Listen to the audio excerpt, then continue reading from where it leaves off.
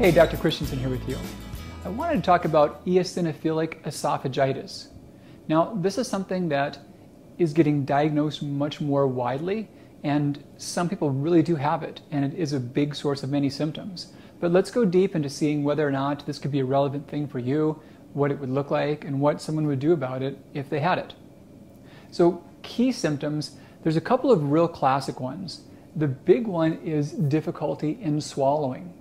And in this case, there's some swelling, there's some edema secondary to inflammation in the esophagus. That's why it's hard to swallow, there's not as much room. People that have this often find themselves compensating by eating slowly. They may also reduce their intake of solid foods as a means to lessen the irritation on the esophagus. In many cases, they can also avoid social eating. They know that eating's tricky and they're less apt to do that amongst others. Chest pain, heartburn can be common ones too. Then we'll see some other symptoms that can show up, like vomiting, stomach pain, sensation of a lump in the throat, or just this ongoing random cough. There's not really much mucus coming up, but the person keeps on coughing. So eosinophilic. The eosinophils, they're a type of white blood cells that are involved with allergic responses. They also manage some infections, more so infections against larger multicellular organisms, read in parasites. So extreme activation of eosinophils can equate to parasitic infections, but more mild to moderate elevations points to more of an allergic response. And esophagitis, the esophagus. We've got two tubes, poor engineering. We swallow and breathe from the same area with two tubes and a quick switchboard. And then itis is just Latin for fire or inflammation. So altogether, you got inflammation in the esophagus, and there's a whole lot of eosinophils that are embedded in all of it. So we think there's some allergic interaction. So how common is this? Well, big picture, it's not common. This is a rather rare condition. It does seem to affect people throughout the lifespan without a lot of difference from kids to adults to the elderly. Here's a fun thing.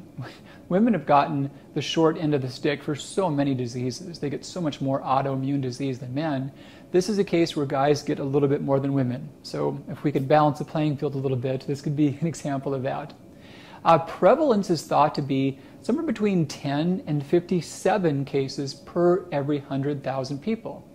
It may be on the rise. However, many gastroenterologists have talked about the risk of this being overdiagnosed. So there's that.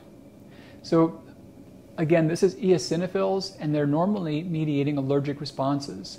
So somehow or other, allergy reactions to foods seem to be behind a lot of this. In some rare cases, pollens can also be triggers, meaning you could breathe in ragweed, and that could start a reaction that could go down the esophagus. We think that's less than 1%.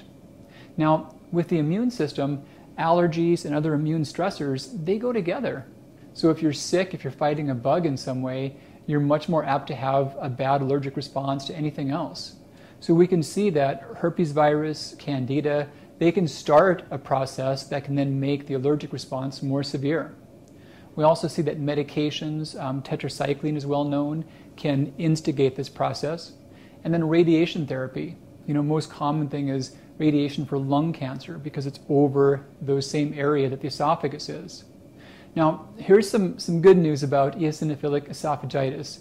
There's good data saying that the disease does not equate to a shorter lifespan, a higher cancer risk, or other problems like that. Many other esophageal conditions, like reflux disease, do equate to more esophageal cancer, but eosinophilic esophagitis, thankfully, does not. Many people that have this condition also have airborne allergies or seasonal asthmatic symptoms. And in general, they can see some overlap between the gastrointestinal symptoms and the airborne allergies. So we also see a high rate of food allergies or eczema with that. So how do we diagnose it? Well, the closest look-alike is reflux disease, also called GERD or gastroesophageal reflux disease. Plain old heartburn was the old name for it. That's where acid scooches out of the stomach and burns the esophagus. These things look a lot alike. And in many cases, doctors will do a simple clinical trial. They'll do an aggressive dose of an antacid And if you get better, it's more so reflux. If you didn't, then it could be something else, which would include eosinophilic esophagitis. That's not to say that heavy-duty antacids are a good treatment for reflux short-term or long-term, but in many cases that's a quick way of just seeing how symptoms respond. To really diagnose, first one does have to rule out reflux disease. One does also have to do an upper endoscopy and see if there are eosinophils. Take a tiny sample of the esophagus, see if there is a very high rate of eosinophils present. And having said all that, this stuff is still not perfect because in many cases, inflammation from other causes still can have eosinophils present. So there is a certain amount of clinical acumen and judgment involved on the diagnosis.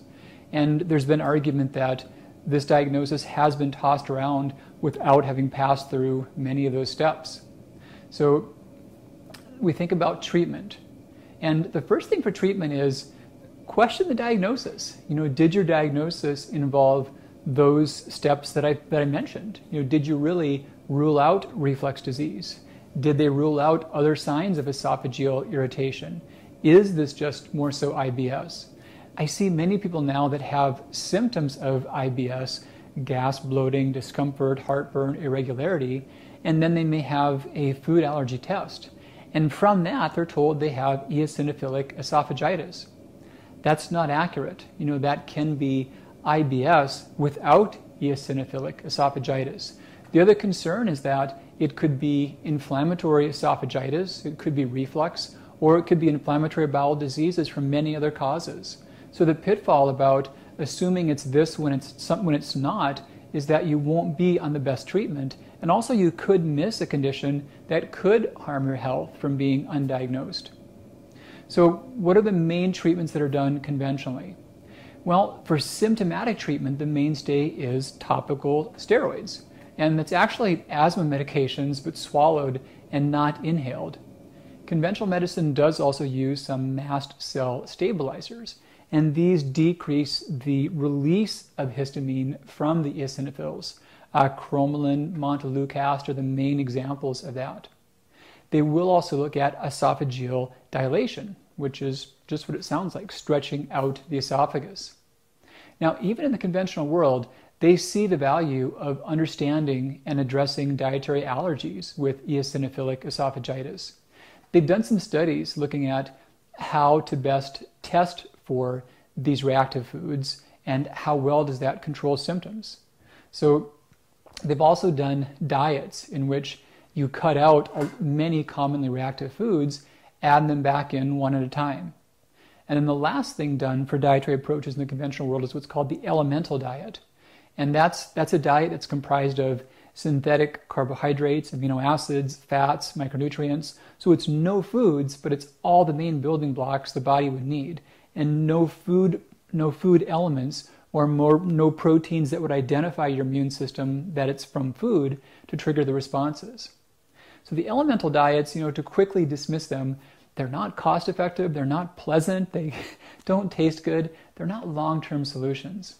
So with the foods, eliminating a lot of foods at once with the elimination diet turns out to have a very high rate of false positives, and a small number of people actually get effective outcomes. The elemental diets, they can work about 91% of the time, but the difficulty I mentioned is just the cost and the taste.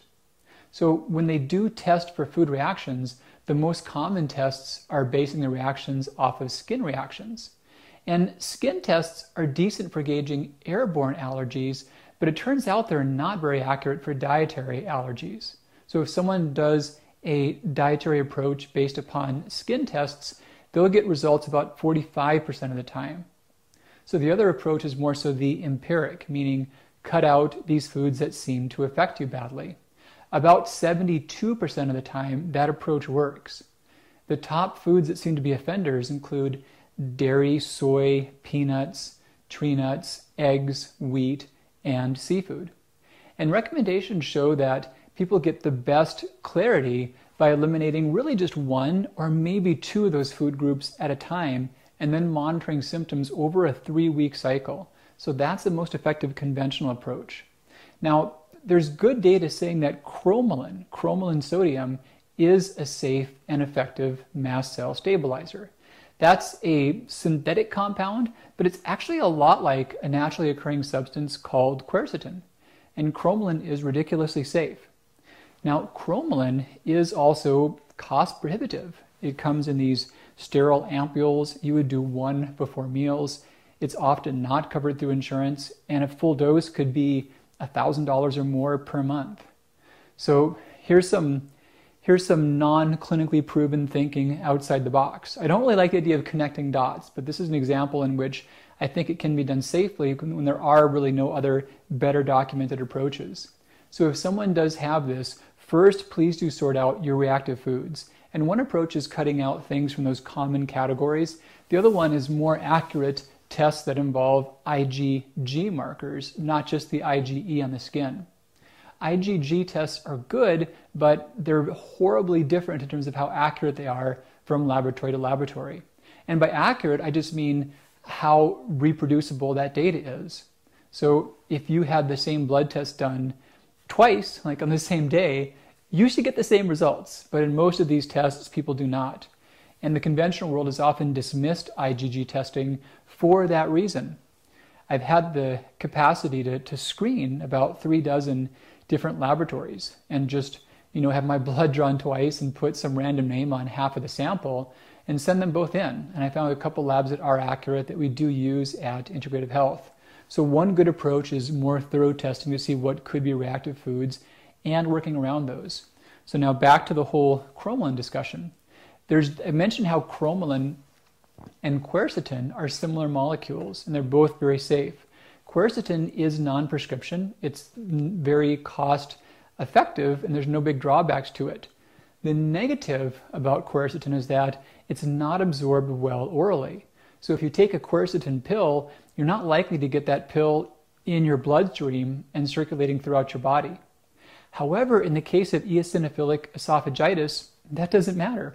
We don't need it circulating throughout your body. We just need it to contact the esophagus.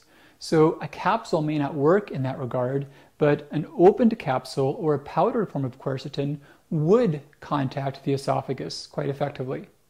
Now, one little pitfall with that is you can often find quercetin in combination products that may include things like bromelain or even hydrochloric acid. So those ingredients would be not good for an inflamed esophagus, but plain quercetin may be a good thing. And there actually is a human trial going on right now for inflammatory esophageal damage, and we're waiting to see results from that. There's also been some similar speculative data about chrysin, which is also a bioflavonoid, kind of like quercetin. We see some of that in bee products like honey or propolis, and also a plant called passiflora or passion flower. And then we think about foods that have mast cell stabilizing properties. So a couple of big hitters, probably number one on the list would be buckwheat. The amount of mast cell stabilizing rutin that it has puts it completely in a class by itself. Blackberries, also really good things. Bell peppers, not green, but all the ripened bell peppers, the reds, the yellows, oranges. And then citrus, especially that lining right within the citrus. So apart from these, there's a lot of other general things that are good for you overall that also radically improve eosinophilic esophagitis. And first on that list is just plain old weight loss. It seems that there's so many ways that extra 5 or 10 pounds just creates a lot of extra inflammation floating around in your body. So weight loss itself is extremely helpful for this. And there may also be some mechanical reasons by which there's less pressure around the organs, but very big thing. Avoiding tobacco products of all type, sitting upright after meals. So if you eat and then lay down, there's more acid that creeps up and irritates the esophagus. Not wearing tight clothes, avoiding aspirin, non-steroidal anti-inflammatories, and these things can all be positive steps. So prognosis, most that have this do have symptoms that come and go, but when it is well treated, a good percent can have the reactive foods become non-reactive. I'm really excited about sublingual immunotherapy, and we anticipate that to be available in the short-term future, which could further help reverse some long-standing food allergies.